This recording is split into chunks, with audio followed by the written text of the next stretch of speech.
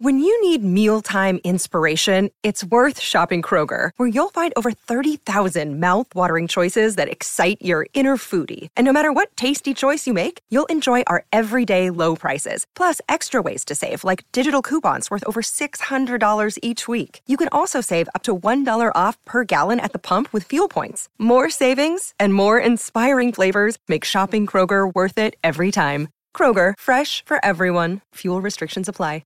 Want to witness the world's biggest football game? Head to iCanWin.com.au, predict Australia's score with a crystal ball, and it could be you and a friend at the FIFA World Cup Qatar 2022 semi-finals, all thanks to McDonald's. Maccas, together and loving it. TNCs apply.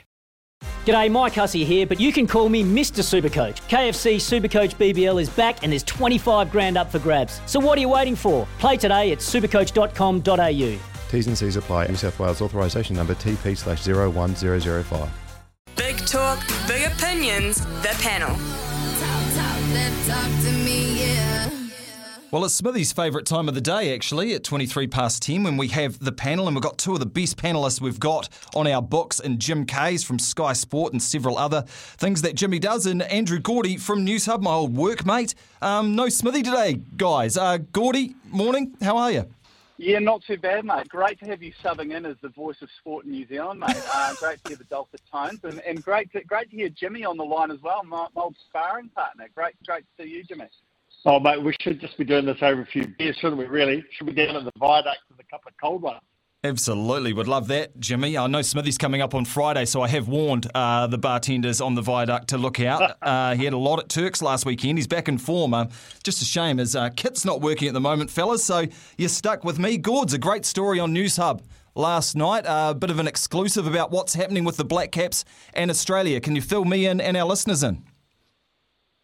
Yeah, for sure, mate. So there's obviously been a bit of uncertainty around this upcoming Black Caps tour to Australia, scheduled to play 3 one-days in the 2020 match over there very, very soon. They're supposed to be leaving, my understanding is on Monday. But New Zealand Cricket, of course, when they planned this tour, the idea was that the border would be open. They wouldn't need to have MIQ to be concerned about. Of course, that's all changed. And so New Zealand Cricket was in this difficult situation. They hadn't booked any MIQ spots, and so they were looking at having to postpone the tour. Now, from what I gather, there's been some pretty high-level discussions going on over the last week or so. New Zealand Cricket were of the mind to not go ahead with the tour. From what I gather, Cricket Australia turned around and said, we really need you to come. And I suppose that's understandable given that half their Ashes tests only went for 3 days. So they need a few more bums on seats over there in Australia. So the compromise that, from what I understand, has been reached is that the players will go over there. But instead of coming home at the end of that tour, they're intending to remain there while Australia plays 5 scheduled T20s against Sri Lanka.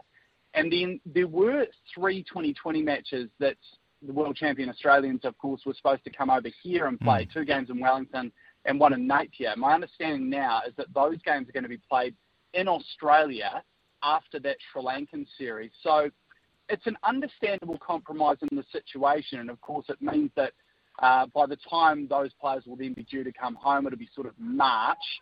And my understanding is that New Zealand Cricket might have a better chance of securing places in MIQ for those players sort of a month down the track to what they were supposed to be coming home. I suppose the interesting part there is you're asking players to go away for a lot longer than they were probably intending to go away for, and it probably does add a bit of a tricky situation, I suppose, when it comes to the back end of the summer. Of course, we've got the Proteas coming here for tests, but we've also got the Netherlands coming here as well. So whether they're going to run into any trouble with those tours, with that group of players, I suppose, being away for a lot longer than intended, we'll have to wait and see. But certainly we're expecting to hear more from New Zealand Cricket on this, probably in the next 24 hours, potentially even later today. Yeah, Jim, Andrew mentions the word compromise there, but it sounds like we didn't want to go to Aussie. They want us there, and then we lose the probably 3 games that the New Zealand public's looking forward to the most this summer, 3 T20s against Aussie, who we lost to in that World Cup final. So does it sound like a compromise to you, or Aussie just telling New Zealand Cricket what to do? Oh, yeah, I guess a little bit of that. Certainly there's been compromises all over the place in sport. We've seen that with the All Blacks in the last 2 years, haven't we? in terms of having to play so much of their rugby in Australia.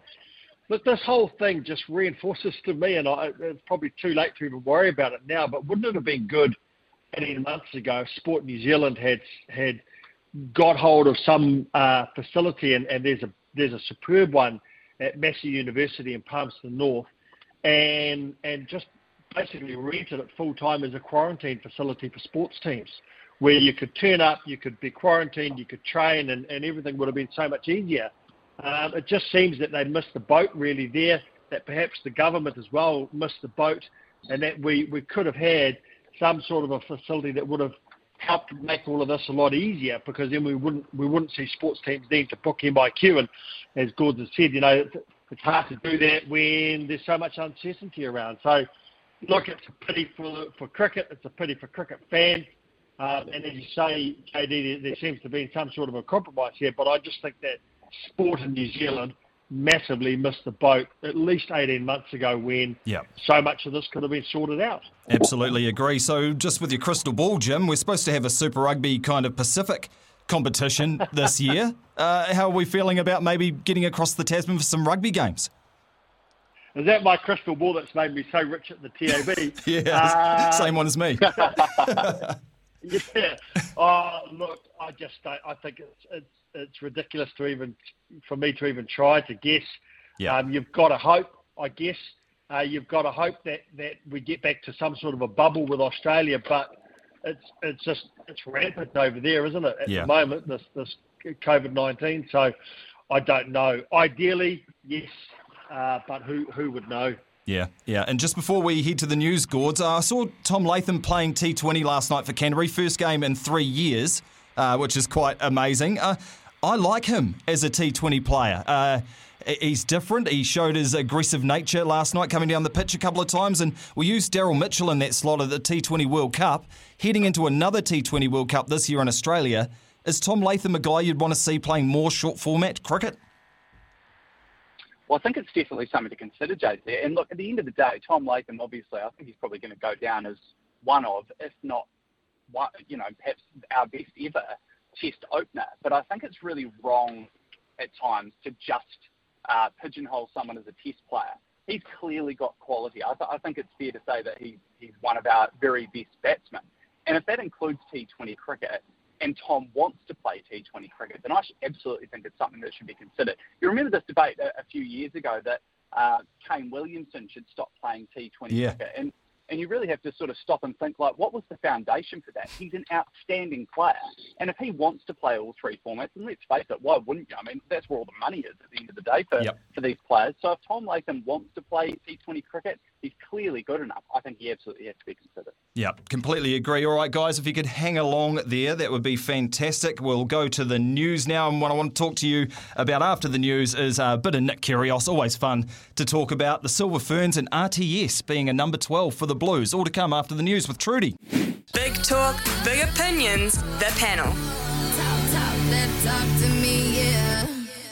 We have got technical people furiously running around the studio trying to get Ian Smith back on air. So we are trying, people, but at the moment you're stuck with me, John Day as producer, and Jim Kays and Andrew Gordy. And the Australian Open's underway, guys. No Novak Djokovic, so we can park that, can't we, and actually concentrate on some tennis. But we've got another polarising guy on the courts there in Melbourne, Nick Kyrgios. Jim Kays, are you a fan of Nick Kyrgios, yes or no? I am now. I probably wasn't a year or so back or even a couple of years back, but he's won me over a little bit just because he's consistent in his personality, I guess. I like that about him. And man, he can play tennis when he puts his mind to it. And I love tennis. I love watching the Australian Open. So yeah, I think sometimes he doesn't do himself any favours, and I understand why people think he's a plonker. But that performance last night, if you watched him play last night, he had every tennis shot in the books. And, we need more people coming through with personalities in the game. We're seeing the twilight of Novak Djokovic and Roger Federer and Rafael Nadal and those guys who have carried the load for so long. So, yeah, I am. I have become a fan of him. So have I. What about you, Gords? love the guy. Absolutely love the guy. He's 100% box office. Yeah. And yeah, like I don't agree with everything he does and says, but I think he is great for the game of tennis. And man, like you say, Jim, I mean, sometimes he can be a bit of a plonker. Well, he's certainly no more of a plonker than Novak Djokovic. And, just because you've got 20 Grand Slam titles to your game, just because you've got 20 Grand Slam titles to your name doesn't mean you're great for the game. I think what Novak Djokovic has done over the last wee while has been a stain on the game, actually. And, I'd far rather have characters like Nick Kyrgios in the game. Like I say, don't necessarily agree with everything he says and does, but he's pure entertainment. And, yeah, I just love him, and especially love him when it comes around to the Australian Open, when he's in front of a home crowd. He is divisive. People love him. Some people love him, some people hate him, and it's just great entertainment. Yeah, absolutely. I think it's going to be a ripper tournament, Jimmy. It's hard to really pick a out-and-out winner on the men's side, especially now that there's none of the big three. So who are you kind of looking at to win the title? Well, Medvedev and Rafa would be, your firm favourites. Here's an outrageous thing. Is Nick Kyrgios good enough? Does he have the temperament to go through and win a Grand Slam? He's certainly got the game, but does he have the temperament? So, I don't. That'll be interesting to watch. Part of me, the sort of cheeky part of me, would like Rafa to win it just so that he moves one ahead of Djokovic. Yeah. And I'd love to see Ash Barty win the women's, at home.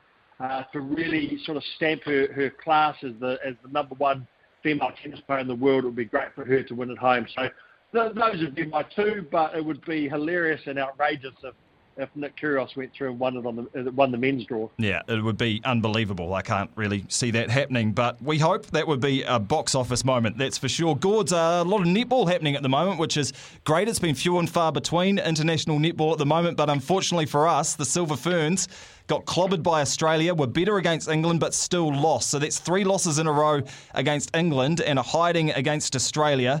But we do have Dame Nolene. So is it in Dame Nolene we trust, or are we starting to panic a little bit about the Ferns? Well, I've got no one else to put my trust in, to be perfectly honest, JD, and she's never given me a reason not to trust her. So absolutely, I've still got faith in her to do the job. Clearly, the Silver Ferns are off the pace at the moment, and I think this morning we've quite clearly seen on form and currently the two best teams in the world, in England and Australia. So there's some ground to make up, but I think you've got to remember too, there's players that you'd like to think will be available down the track that aren't playing for the Silver Ferns at the moment, and so this is obviously an opportunity to build some depth. So I'm certainly not panicking, put it that way. Yeah, like Amelia Annick-Inazio, Jane Watson, Katrina Rore. We've got all the mums to come back, Jimmy. We're currently introducing some mums back into the side, and Kayla Johnson and Phoenix Karaka. So it's not all doom and gloom for the Ferns for you as well, Jimmy? No, not at all. And look, Dame Nolene turned them around pretty smartly when she took over going into the World Cup. And you just never know, this close to something like the Commonwealth Games, what a coach is trying to do behind the scenes that will come through, and you'll see it at the Commonwealth Games. I mean, would we like to see the Ferns winning now? Of course we would. But no, I've got faith. You've got to have the faith, mate. And it's great to have a Blues fan and a Crusaders fan on the phone on the panel today. I've been looking forward to this. Who has the better backline? Who has the better backline in Super Rugby? Jim, I'll let you go first because we know now Roger Tuivasa-Sheck's going to be playing 12 for the Blues, inside Rieko Ioane, outside Beauden Barrett, Finlay Christie at 9, you're fitting Caleb Clark, maybe Stephen Perofeta at fullback. So do the Blues have a better backline than the Crusaders, Jim? Yes. Yes, they do. Oh. Yes, they do. I think they do. Look, a little plug, New Zealand Rugby World, which I edit, big story on Roger Tuivasa-Sheck, front cover, had a chat to Caleb Clark, who's been training with him, and also to Leon McDonald. I think Roger Tuivasa-Sheck is going to be outrageously good at rugby and at second five for the Blues. And with Beauden Barrett one side, Rieko Ioane the other side, look out. Absolutely look out. The problem for the Blues, it's the same problem that the Hurricanes had in the early 2000s. They don't want to get that tag of a Rolls-Royce backline and a Morris Minor engine. So the forwards really need to do the business. Yeah, they're going to miss Patrick Tuipulotu this season, I'd say. Gords, come on, mate. Like, red and black. Just go through some of the names down in Christchurch. Richie Moonga, David Havili. Red and black as well, man. I know. I mean, it's just an embarrassment. An embarrassment of riches, isn't there, Gords? Look, JD, this is my favourite time of year. I'll tell you why, right? Because Jim Cage, he gets hit a steam up about how excited he is about the Blues. He gets delusions of grandeur about how great they're going to be this year, and this is their year, and blah, blah, blah. So I'm actually loving that Roger Tuivasa-Sheck's been named in the 12 because he's going to get extra excited about that he's going to be the messiah for the Blues. And I haven't had a look at the draw, but you just know, we all know that Jim's going to be super excited going into this game, and then you're going to hear this big pop, and that's going to be Jim's ego just circling around the room when the Crusaders forward pack dominate the ball and just feed that superb Rolls-Royce backline that they've got down there in Christchurch. I don't think there's anything to worry about. But look, I will give you this. Part of me is excited about seeing Roger Tuivasa-Sheck play at 12 because I'm actually really pleased that they haven't shoved him out on the wing or anything like that. I think he's such a supremely talented athlete, but also he's got a great brain on him. And I think that the prospect of Beauden Barrett and Roger Tuivasa-Sheck together, a playmaking duo, I think that is something that he can't get excited about. Yeah, even Crusaders fans are getting excited about the Blues. This is a worrying sign. Jim Kays, Andrew Gordy, two of the best joining us on the panel today. And